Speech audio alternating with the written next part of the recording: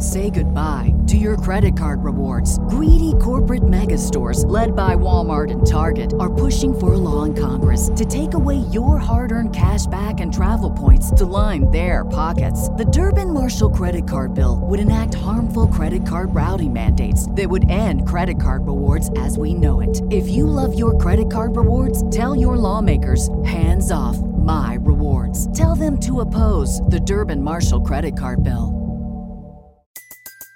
Everybody in your crew identifies as either Big Mac Burger, McNuggets, or McCrispy Sandwich.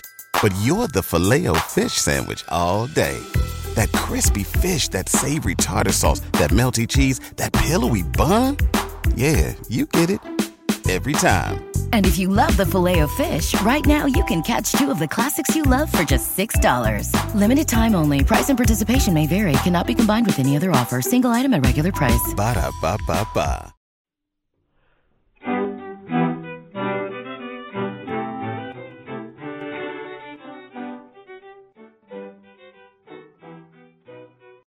Welcome to That Said. I'm Michael Zeldin. On today's show, we will speak with Dan Balz, chief correspondent for The Washington Post. Dan has covered politics for the Post since 1978, having received the John Chancellor Award for Excellence in Journalism in 2017, among many others. Dan, welcome to That Said. Thank you, Michael. So for people to know, Dan and I go back to the Institute of Politics at the Kennedy School at Harvard, where we spent a long time together, and it's always so educational for me to spend time with you. So thanks so much, Dan. Well, Michael, thank you. I'm happy to be part of this and part of the launching of this podcast. So congratulations. Well, thank you. So let's turn and congratulations on your ANC victory. That's right. Right. So listening audience, I am now an elected advisory neighborhood commissioner for the District of Columbia in a hard-fought political election. So, Dan, we had an election recently, I recall, and David Brooks, writing about it, said, quote, "Many people voted against partisan predilections to remove a man who is a unique menace to the foundation of our country." So the question is the big takeaway from this election, and we'll talk about the down ticket stuff, but is the biggest takeaway of this that 75 plus million people just felt that Donald Trump, the individual, was unacceptable? Well, yes, I think that's a fair way to put it. But I think it's more than just the individual. I think it's the way the individual conducted himself in the White House. And David's other point, which is that many people saw Donald Trump and see Donald Trump as a threat to many of the basic institutions of a democratic society. So I think it was more than just kind of revulsion at tweets and, a man who spends much of his time attacking others and, expressing his grievances. I think it was bigger than that. It was that in one way or another, he had conducted himself in office in ways that were detrimental to the country and certainly to the future of the country. And that with another 4 years in office, he could do much more damage than he had done in the first 4 years. So it was a repudiation of him and what he stood for, but not necessarily, as David suggests or you suggest, a conservative ideology or a Republican ideology. Yeah, and so that's the logical next question. 70 plus million people voted for him, notwithstanding your description of him as a threat to the fundamental foundations of our democracy and Brooks calling him a unique menace. 70 plus million people voted for them. So how do we read that? Do we read that as an acceptance of the policy positions that he took, or that he's a demagogue and demagogues have followings? We've seen that over history. How do you sort that? Well, it's some of both, frankly. I mean, part of it is that he generated great loyalty among, I won't put a number on it, but a significant portion of half the country. I mean, they were tremendously loyal, and you could see that in the rallies that he held, both in 2016 and then in the final stages of the 2020 election. There are people who are devoted to Donald Trump because they believe he speaks for them and to them in a way that, frankly, no other Republican in the country seems to be able to do. So part of it was simply, just an expression of loyalty. And frankly, he brought people out that, again, other people, other candidates on the Republican side probably wouldn't have been able to do. He obviously generated turnout on the Democratic side as well. But part of it also is that in some of what he did, he was quite conventional in his Republican orthodoxy. We know where he's strayed from that, whether it's on trade policy or kind of the way he's approached the world. But he supported big tax cuts. He put through, a tremendous amount of regulatory change, deregulation. He rolled back environmental protections, and he supplied Mitch McConnell with a steady stream of conservative judicial nominations, which has changed not just the Supreme Court, but has changed the appellate courts and the district courts, which you would know more about than I. But so there were motivations on the part of people who voted for him that may have been different, but it was a combination of sheer loyalty to a single individual and a belief that the ideology of whatever Trump was going to push for in a second term would be preferable to what Joe Biden and the Democrats were offering. Yeah. So I want to talk a little bit about Mitch McConnell and the House and the Senate, but I just want to jump ahead to ask you, he's going to leave office eventually. These lawsuits he will not prevail in the courts from what we've seen so far. And ultimately there'll be a transition from power. What do you, given what we've just talked about, the loyalty to him by 70 plus million people, where does he go from here? What do you see for the next act of Donald Trump? I assume that the next act involves maintaining a very high, a very high public profile. Even before he was president, that was part of his brand, to be visible, to be a big character.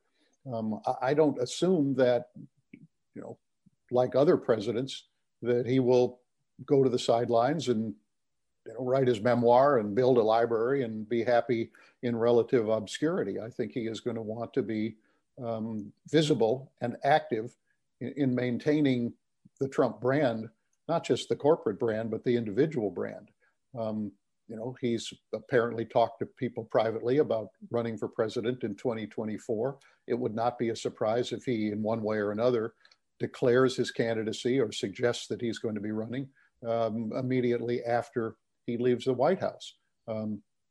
It is hard to think of who at this point would have a louder voice, a bigger platform, greater reach, more visibility as the head of the Republican Party at this point than Donald Trump. And I would suspect that he will not want to squander that in the near future. And then we will have to see whether people in the party move on from him and the country moves on from him, or whether he retains some kind of a hold on a significant enough part of the Republican Party that he, in fact, maintains his role as titular head. Yeah, and you write in speaking of the Republicans who, for all odds makers, will retain the Senate. The likelihood of two Democrats picking up seats in Georgia remains, I think, not realistic. Possible, but not realistic. But we'll see. But you write that even if McConnell extends a friendlier hand to Biden than he did to Obama, and he really didn't extend much of a friendly hand to Obama, its impact will be limited because McConnell, as the leader of the Republicans and many others in his party, will demand resistance and opposition to virtually every initiative that Biden puts forward. So do you still see that as the case? And does Trump, as an activist on the sidelines, make it even more difficult for McConnell to cooperate with Biden in any way on the significant issues upon which the American people have some consensus? Yeah, I would think so. I mean, for a couple of reasons. If Donald Trump indicates that he's going to be a player in 2024 as an active candidate, he will be urging constant resistance to now President-elect Joe Biden. But let's say he isn't going to run, but remains a force and factor in the Republican Party. The people who are running are going to have to decide on kind of how they posture themselves or present themselves or position themselves vis-a-vis Donald Trump. Everybody is going to want to inherit as much of the Trump constituency as possible if he's not in the race in 2024. So that will almost inevitably lead to resistance to the Biden agenda. Now, part of this is going to be on Biden. To what extent does he have to modify what he wants to do or what he has suggested he will do as president in order to get it through?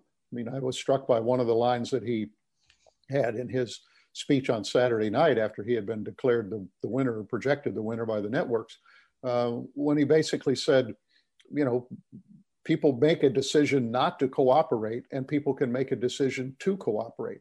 I mean, he was throwing a challenge down to Republicans to be cooperative, but suggesting that he will be cooperative as well and that they can get some things done. But there may be a few things. I mean, there always are a few things where, you know, the two sides can come together.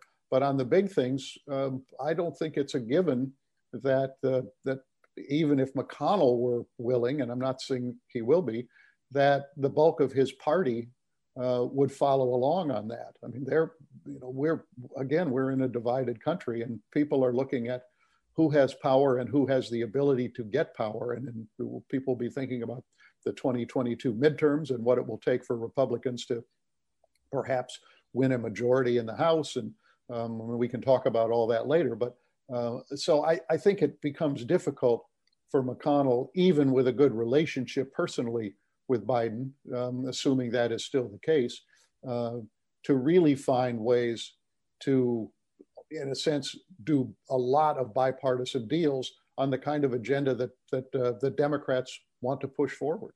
Yeah, and you mentioned the House side of it. Kevin McCarthy, the minority leader, was just jubilant over the outcome of this election. Not so much that President Trump has lost, but rather in the House, the Democrats may only end up with about a 4-seat majority. And that would be the smallest majority by any majority party in about 2 decades. And McCarthy is promising, essentially, almost Newt Gingrich-like, that in 2022, they will take back the House. So if that's his mindset, what does that mean for Pelosi on the House side? And how do they even pass a legislative agenda knowing that McCarthy is sort of nipping at their heels for a majority, return to majority in 2 years? Well, what happened in the House was a big shock to both sides, frankly. I mean, all the evidence, both in public polling and particularly apparently in the private polling, that both sides were looking at, house race by house race. Republicans expected additional losses, not huge losses, but additional losses. And instead, they've picked up, I guess, 10, 11 seats. And as you say, they could end up with with the Democrats having only a 4-seat majority. Now, as you look forward to 2022, normally the party that wins the presidency also wins a bunch of House seats along the way, and therefore there's seats to give back, quote unquote. They had a huge set of victories in 2018, and they've now given some of those back.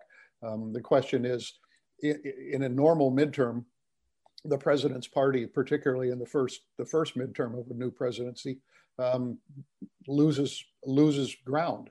And so one would expect that the Democrats would probably lose ground, but they may not have as much ground to give, given what happened in this election. So, but this is going to be, a battle royal for 2022. And Pelosi, Pelosi, like McConnell, will do everything she can to preserve the majority she has and look for ways to make her own members less vulnerable than they otherwise might be. We've seen not exactly civil war break out, but we've seen tensions rise between the moderates in the House and the liberal wing of the party. This kind of boiled over at a conference call that they all had late last week that my colleagues reported on, in which a number of the moderates, and particularly Congresswoman Spanberger, basically said the left of the party had put moderates in a very difficult position with talk of defunding the police and making candidates across the board vulnerable to charges that the Democrats have a socialist or a democratic socialist agenda, typified by people like Bernie Sanders or Elizabeth Warren or AOC, people like that. That tension is going to be real. And Pelosi, Pelosi has always found ways to manage that pretty effectively.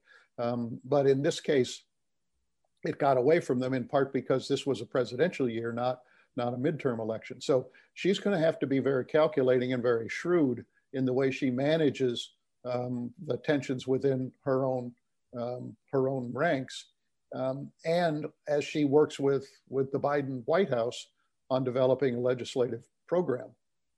Yeah, and you write that those on the left and in the center called a truce during the campaign in deference to the cause of defeating Trump.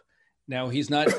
The election hasn't even been certified. And as you said, civil war has essentially broken out with the Congresswoman that you spoke about and Congressman Clyburn going on the Sunday morning shows and saying that the sloganeering around defunding and ending private health insurance hurt down ballot candidates.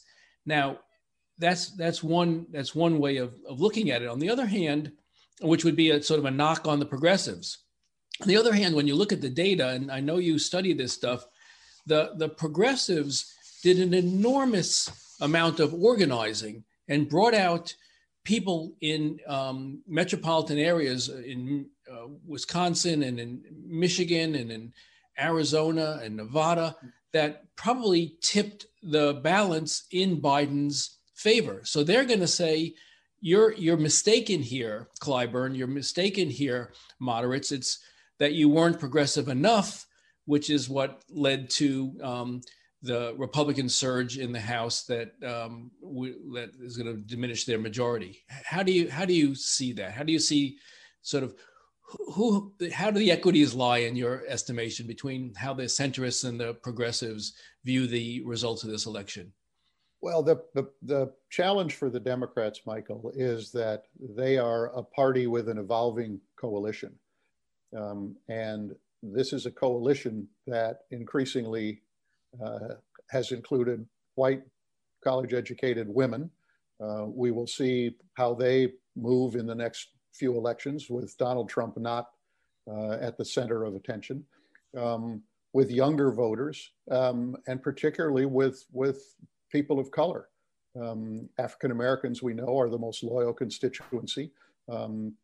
Latinos have been an important constituency, but there was significant erosion in a number of places in this election, which is a problem for Democrats.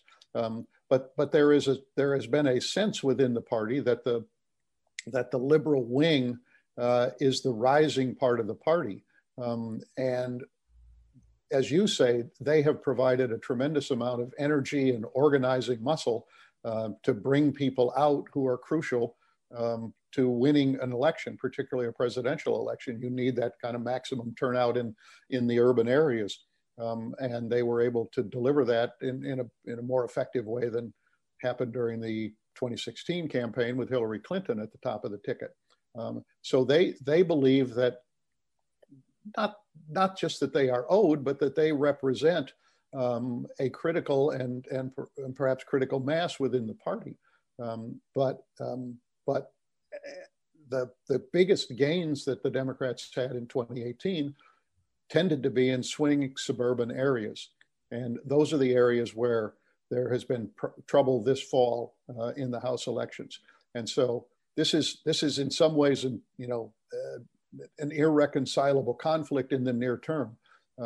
Both sides have a legitimate case to argue, and they will do so. And the progressive wing of the party made no secret heading into the election that while they had, as I put it, agreed to a truce on kind of the nature of the policy debate, that they would be back knocking on the door of a Biden administration to re-up that debate, particularly over the direction of policy, whether it's on healthcare or climate or a variety of other things. So this is something that's going to be hashed out within the party, and frankly, that Biden will have to referee and adjudicate and ultimately make decisions about how far he's willing to go to accommodate the left, and how unwilling he is to go too far in order to preserve what he hopes would be a majority in the House, and maybe, at this point,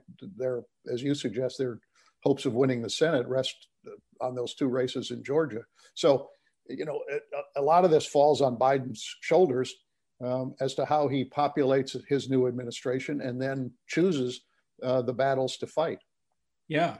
What's so interesting about the runoffs in Georgia is that they will occur after Biden will be making his cabinet selections. And so to the extent that the progressives rightly say, we helped you get here, and therefore we want a seat at the table in some significant positions, whether it be labor or HUD or the environment, the more Biden, it seems, the argument would go from the moderates, the more Biden puts Bernie Sanders in charge of the Labor Department, or Elizabeth Warren in head of Treasury Department, or things along that line, it allows the Georgia Senate seats to be, the races to be called, you see, this is the creeping socialism that we told you Biden was going to bring, that he's just a caretaker and the real power is behind him, or the progressives. And if you don't elect these two Republican senators, you're going to end up with, socialism. Is that the debate? Is that how it plays out? So does who he selects in his cabinet impact how the Georgia races turn out? Potentially, sure.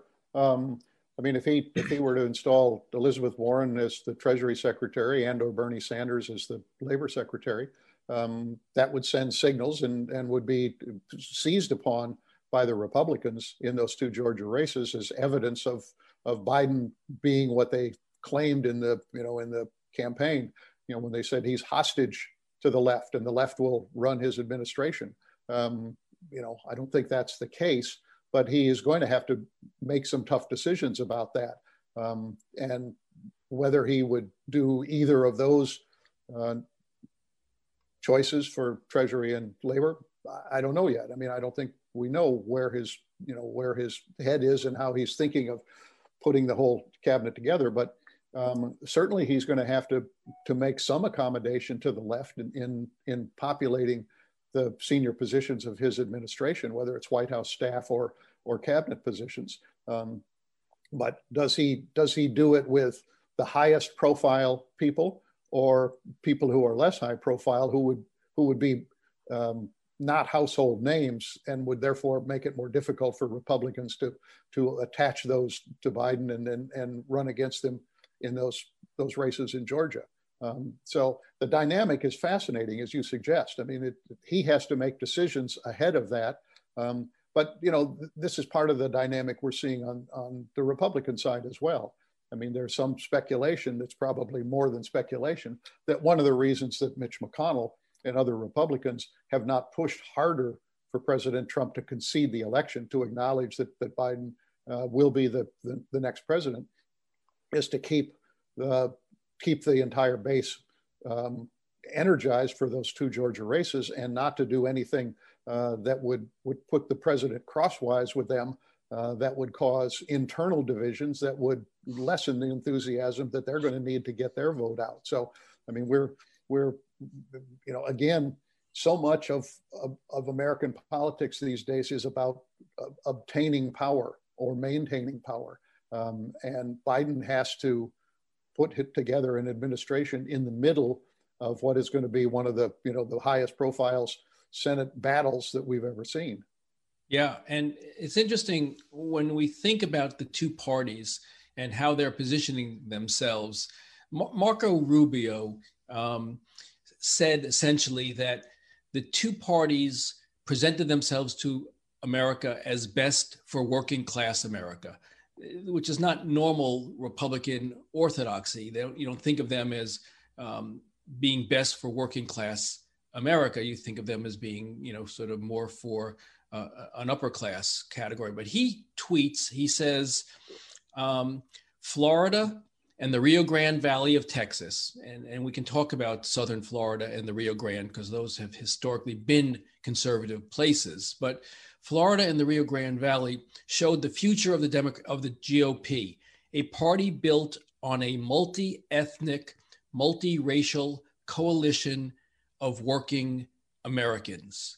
So as you see it, as you look at the data from this election, as you see how the parties are trying to position themselves, is this next few election cycles going to be a competition for who is best for Americans, working class Americans, Americans without college degrees, irrespective of color, location, national origin, etc.?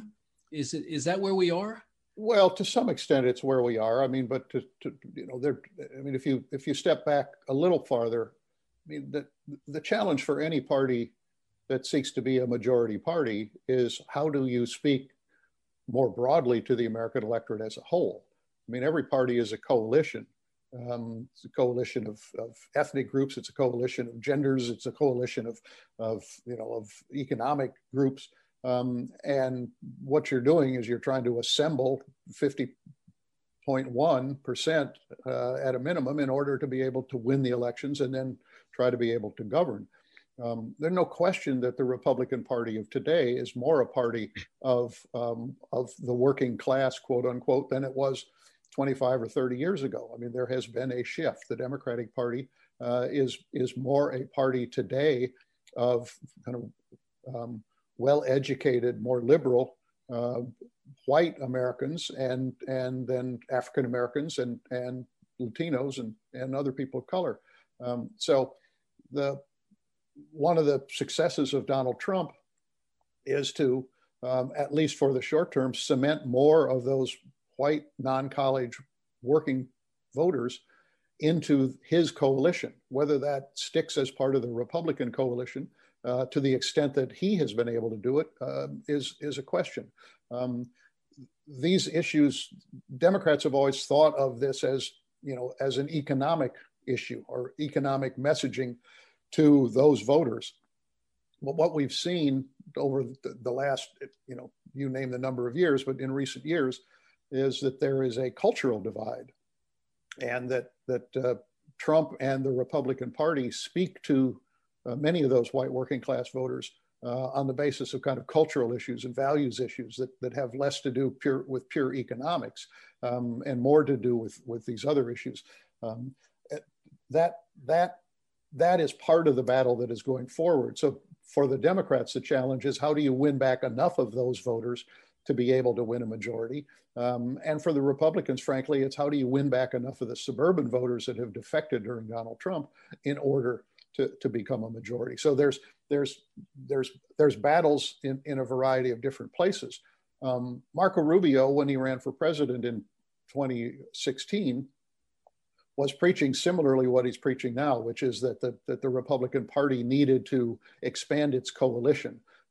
He didn't put it as quite as purely in terms of a working class party, a multi-ethnic working class party, but it was that they had to expand so that they were not primarily a party of white voters. But Donald Trump came in and kind of, pardon the pun, but trumped all of the other candidates in terms of the messaging that they were using, and put his own particular stamp on the Republican Party. So Rubio's right. This is going to be part of the battle going forward, but it's a battle that the Democrats have to wage in one direction and the Republicans have to wage from another. Yeah, and when you look at the data of the numbers from the election, 20.6 million Latinos went to the polls. Overwhelmingly, they voted Democratic. Now, we said the Rio Grande Valley, Hidalgo County, and others were more Republican strongholds, and South Florida, where we saw previously a migration away from pure Republican orthodoxy as the Cuban American population aged and the younger ones didn't care. But you've got a lot of people there from Nicaragua and Venezuela who have similarly conservative politics. So, but you've got nonetheless 64% of the Latino population voting, and routinely it's been about 50%. African American voters increased by 20%, largely Democrat. Asian Americans by 16%, largely Democrat. And white voters only increased by about 6%. So, again, to the progressives' point, the real base of the party, which is, Latinos, people of color, and then John Della Volpe, our colleague at the Institute of Politics who studies youth voting, sends me a note last night when I asked him what was youth turnout in this election. He said up 60% plus for Biden.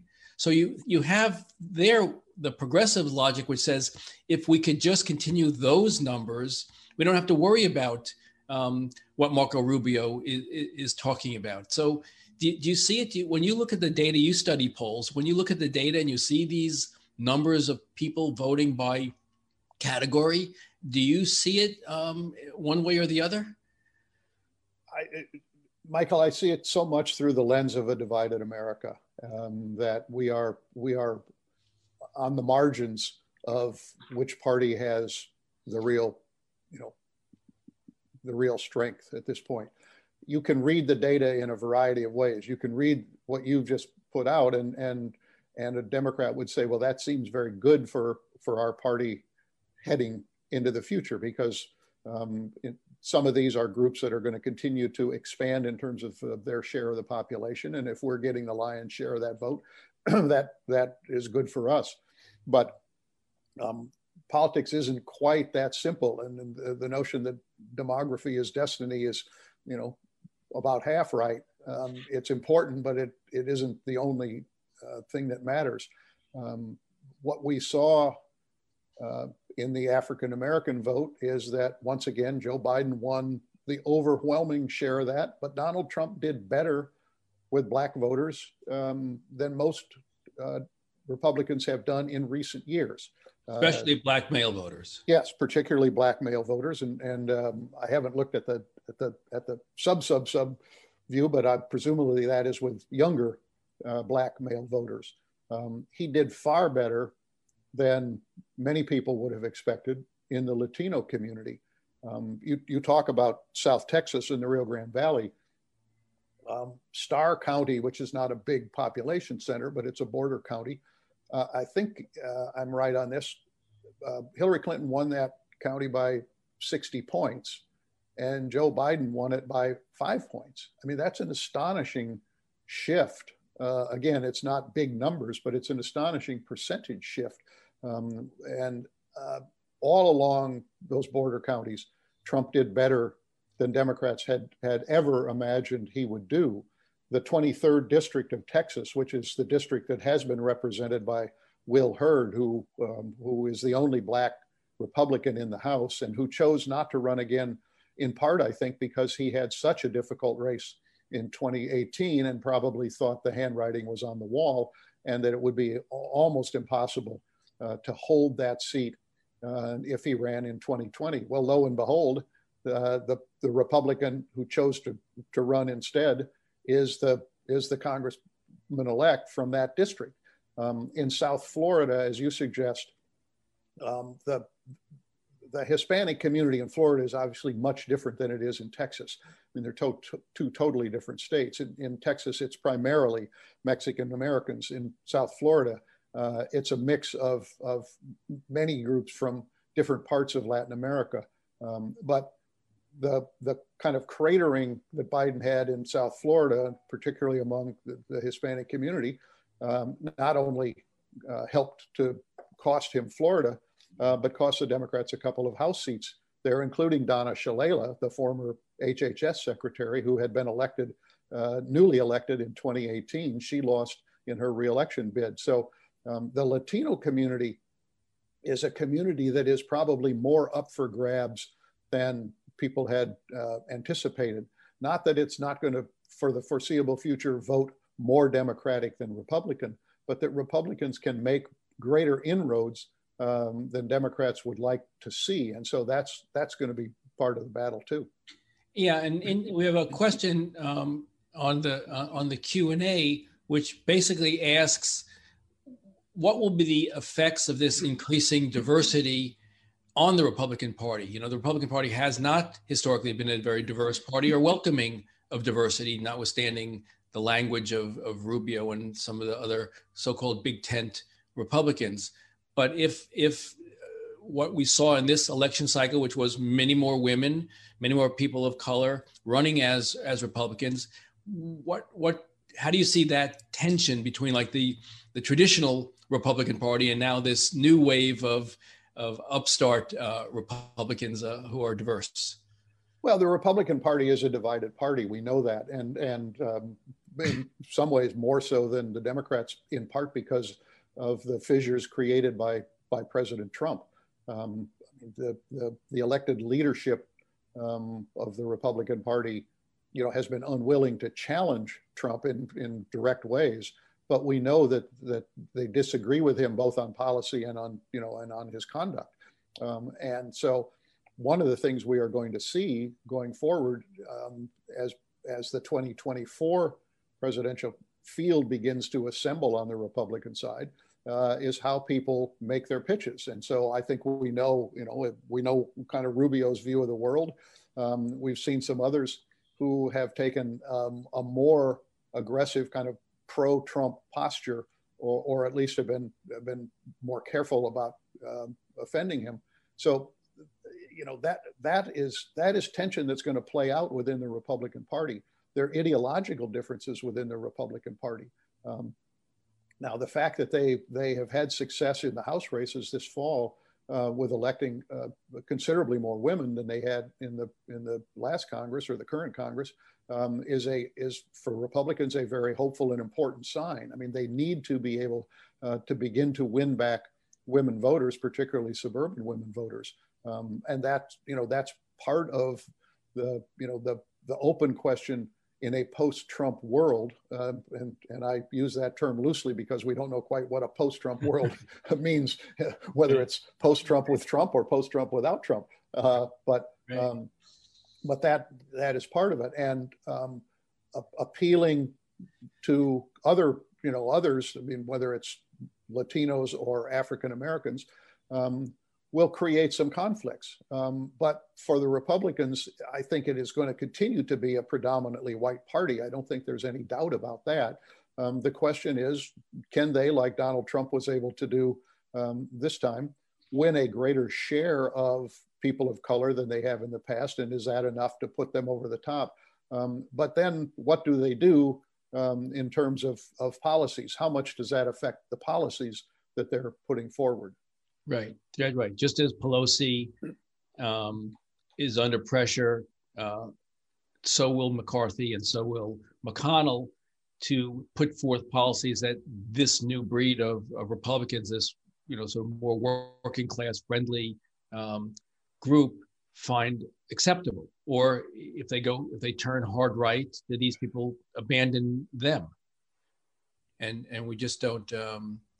We just don't know how it works. Do you have a sense in looking at the data? We know that Republicans reversed the Democratic midterm gains in rural districts, and they clawed back a seat in Southern California and in Miami. The Democrats didn't pick up the gains they hoped in the suburbs of Texas and Indiana and Missouri. What is that a failing of? Is it just that people revert back to their normal positions, or is it the Democrats aren't speaking to these people in policy terms that they like? Well, I mean, on the one hand, Biden's victory gives the Democrats, the opportunity now to present themselves in a fuller way to the American people.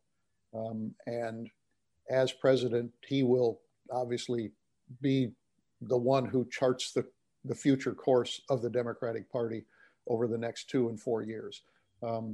But what happened this fall is that the results indicate that the Democrats, in one way or another, did not have a message that resonated beyond simply saying we need to remove Donald Trump from office. This was frankly always the Biden strategy, that this was going to be a referendum on Donald Trump, and that the way to win the White House was to keep that front and center. We know that Joe Biden never generated real enthusiasm, even within his own party.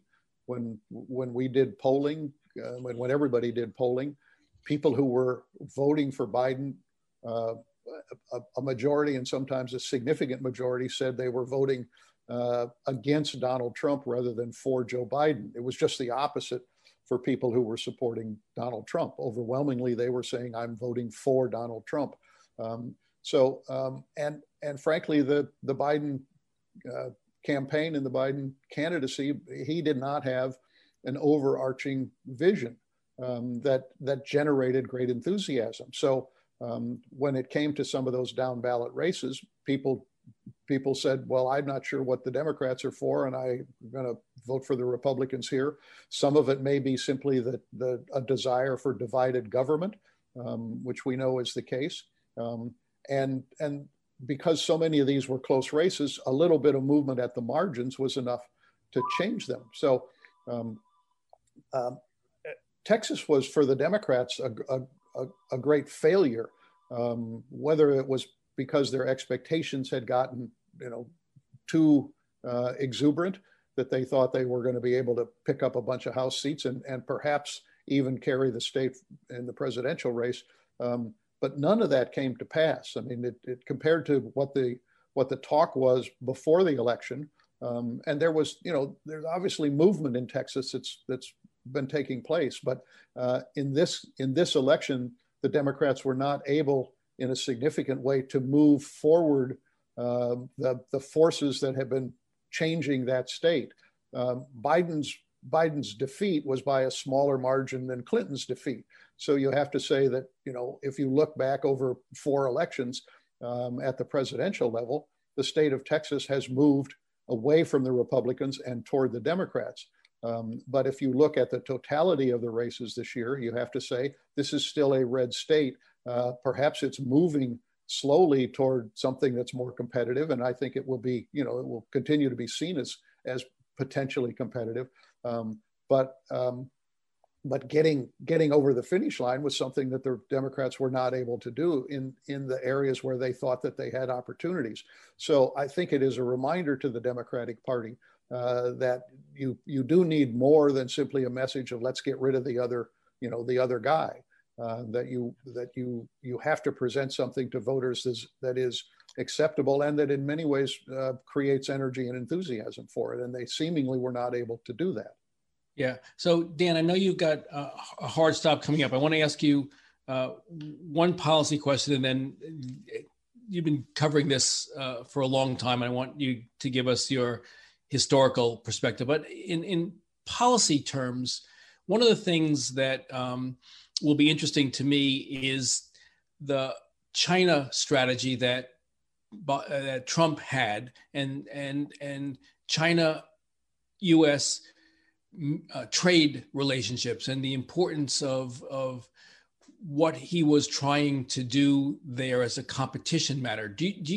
How do you, I don't know if this is an area that you cover, but what do you see happening on the U.S.-China trade strategy, and will it continue to allow for U.S. investment, in competition with China? Will we default to record deficits with China, and China reverts back to its former way? How do you see that? Well, I think that during the Trump presidency, there has been a shift in perceptions and attitudes about what the U.S. posture toward China should be in the future. And it is a significant change from the way things were at the end of the Obama administration. I think there are two reasons for that. One is the way Donald Trump approached it, and his very, much more hard line on trade issues. And second, I think it is what has happened under Xi Jinping in the time that Donald Trump has been president, and the degree to which Xi has locked down China democratically. I mean, and snuffed out any hopes of that this was going to become a significantly more democratic nation and government.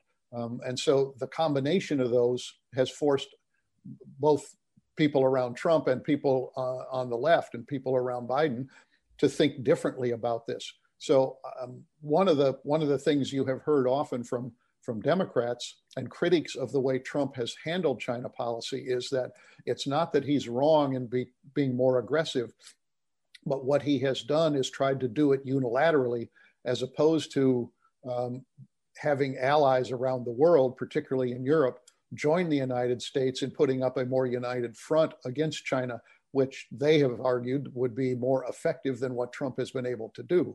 I mean, the returns that Trump has been able to get are pretty limited. And so I think the question for Biden is how he will calibrate that as president, how tough he will try to be, and whether he is able to rally others around the world, other allies, to take a similar approach, and whether that would be more effective in changing China's behavior. But we also know that he will be presumably tougher on human rights issues than Trump has been, because Trump has been AWOL on those. And that will also create additional tension. So this is an enormously important set of decisions that Biden will have to make. And presumably we will have to see that relatively early in his administration. Yeah, when we've seen over the years China involved commercially all over the world, and the U.S. sort of pulling back a little bit. Maybe we'll see whether the United States is going to make more economic investment in places like Latin America and Africa to try to be more of a competitor on the global stage. I would think so. I mean, China, the Belt and Road Initiative has allowed China to insinuate itself in all kinds of places around the world, and therefore obtain greater influence. And a lot of those countries will be torn about where their allegiance is, or whether they're going to stick with the United States or tilt more toward China. And there are some European countries that are kind of in the same position. So, Biden has done a lot of calls with foreign leaders this week, and with the easy message that America's back, and that we believe in our allies and we want to work with our allies. And but that's not unimportant. It's symbolically important. It's practically important. But you have to put a lot of meat on the bones on that, because you're not returning to the world that existed when Joe Biden left the vice presidency. The world has moved on. The world has gone through some difficult times, and we haven't really spoken about the pandemic, but the pandemic, I suspect, is creating the seeds for greater nationalism, not just on the part of countries led by authoritarian leaders, but all countries, that everybody is in a sense looking out for their own people right now. So that creates an environment that is more challenging to do some of the kinds of things that Biden may want to do than it's been in the past. Yeah, although, maybe a reinvigorated World Health Organization and some sort of SALT-like treaty around pandemics um, is the logical next step so that we can behave globally. I mean, the thing that used to gall me about President Trump's response to the pandemic when he called it the China pandemic and that he had cut off people from China from coming here was the naivete of that position. It's a global problem, and people from China could leave China to go any other place, and then from any other place to come here. And then we pull away from the World Health Organization and we become a balkanized world dealing with a global pandemic. I think that Biden has to address it as a global phenomenon and try to get away from nationalistic responses to this to be successful. I think he will do that. I think he will rejoin the World Health Organization, but the World Health Organization didn't necessarily perform, brilliantly at the beginning of this. So that's going to require taking potentially tough action to reform that. I mean, it's just. I mean, these are enormous problems, and where does Biden start? How much can he do at any one time? I mean, Michael, there's only so much that a president can do in the first 2 years of a presidency, and he has to deal with the pandemic. He has to deal with the pandemic at home first. Right. That's going to be the single most important priority, because it is what he has staked his presidency on, that he will do a better job of containing and suppressing this virus than Donald Trump did. So that's job one. Related to that, obviously, is creating a global approach to this, but that will come second, and that will be much slower to come to fruition. So I think those are the realistic situations that Joe Biden is going to be dealing with. Yeah. So as Peyton Manning said to others, this was not his first rodeo. This is not your first presidential election. To close us out, Dan, and this has been just, as it always is when I talk to you, so educational. What as you look at this in historical terms, what encourages you? What gives you reason to concern? And what are you looking for in the coming weeks and months? How are you going to be looking at it? Well, I think what makes me most hopeful is the number of people who turned out to vote. I mean, we have a historic turnout in this election. It may be the biggest in percentage terms in 100 years, and it's certainly in raw numbers the biggest by far. I mean, we're well over 140 million people. We could get to 100 and I don't know what, 145, 150, 150 maybe. That's enormously impressive, and I think everybody needs to feel good about that, particularly because it has taken place in the middle of a pandemic. There were obviously concerns last summer about would people be afraid to vote, and that was part of the reason there was such a debate about mail ballots and how people would be able to vote. But whatever the rules were in whatever state people lived in, they found a way to come out and vote. And those passions and that expression is vitally important. And I think that we should all, feel good about that. What concerns me is that we came out of this election every bit as divided as when we went in, and we may be even a little bit more divided. And those divisions are so difficult to overcome at this moment. We can talk about that for a long time, but these are divisions that are now deeply embedded in the American electorate and in American society. Frankly, it's not just political divisions. It's a broader difference in the way people see the world and from where they see the world, and those divisions are very, very difficult. The third area, I mean, another thing that gives me concern is that we have seen the fragility the potential fragility of some of our institutions, and that they can come under attack and they can be weakened. And I worry that even the aftermath of this election, even if, as you say, these legal fights will basically kind of wither away, which seems likely, that seeds are planted to question the integrity of our elections in ways that go beyond what have existed before, and that to me is worrisome. So we're at a very important point in the history of the country. Joe Biden has opportunities to try to bring the country together. It's if beyond his campaign message to get rid of Donald Trump, his other big campaign message was to try to unite a divided country. It's going to be challenging. I think he's genuine in wanting to try to do that. To the degree to which he can do that would be very, very helpful to the country. But you have to think coming out of this election that's going to be as or more difficult than he might have imagined.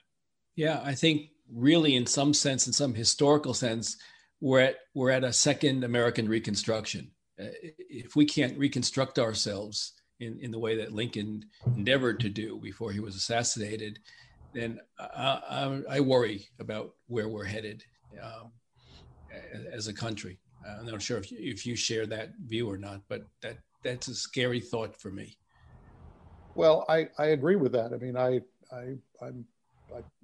try to be an optimist by nature, and journalistically a skeptic. And I have to say my skepticism is stronger than my optimism right now, at least in the short term. I mean, this is not something that happened overnight, Michael. I mean, we've been moving in this direction for a couple of decades, frankly, toward a more polarized political environment and toward a country in which, because of the economic changes and the technological changes and the demographic changes, that there's in a sense a rising America, and an America that is wary of the new America that's being born, and that will take a long time to work out. Somebody said some time ago, which I have thought about a lot, which is that there's probably no democracy that we can think of that is going through the kind of change that the United States is going through, which is to say, going from basically a predominantly and overwhelmingly white nation to a minority country. That is not easily done. I mean, that doesn't happen just with the snap of a finger or simply the change in numbers of a census. That requires everybody to kind of rethink their place in that America. And what we have seen is that there are a lot of people who find the thought of that threatening and worrisome. And political leaders have to speak to that part of the electorate as well as to the new part of the electorate. And so that's the challenge now. That was the challenge for Donald Trump. He made no effort to try to unite the country or to expand beyond his own coalition. It's now the challenge for President-elect Biden. Yeah. So I think on that note, Dan, we've kept you longer than you said you could be kept, and I very much appreciate you sticking around. That Said is produced by Compro and the Museum of Public Relations. Theme music by Sam Post. Please let us know your thoughts by writing to us at thatsaidzeldin@gmail.com. Thanks so much for listening. For That Said, I'm Michael Zeldin.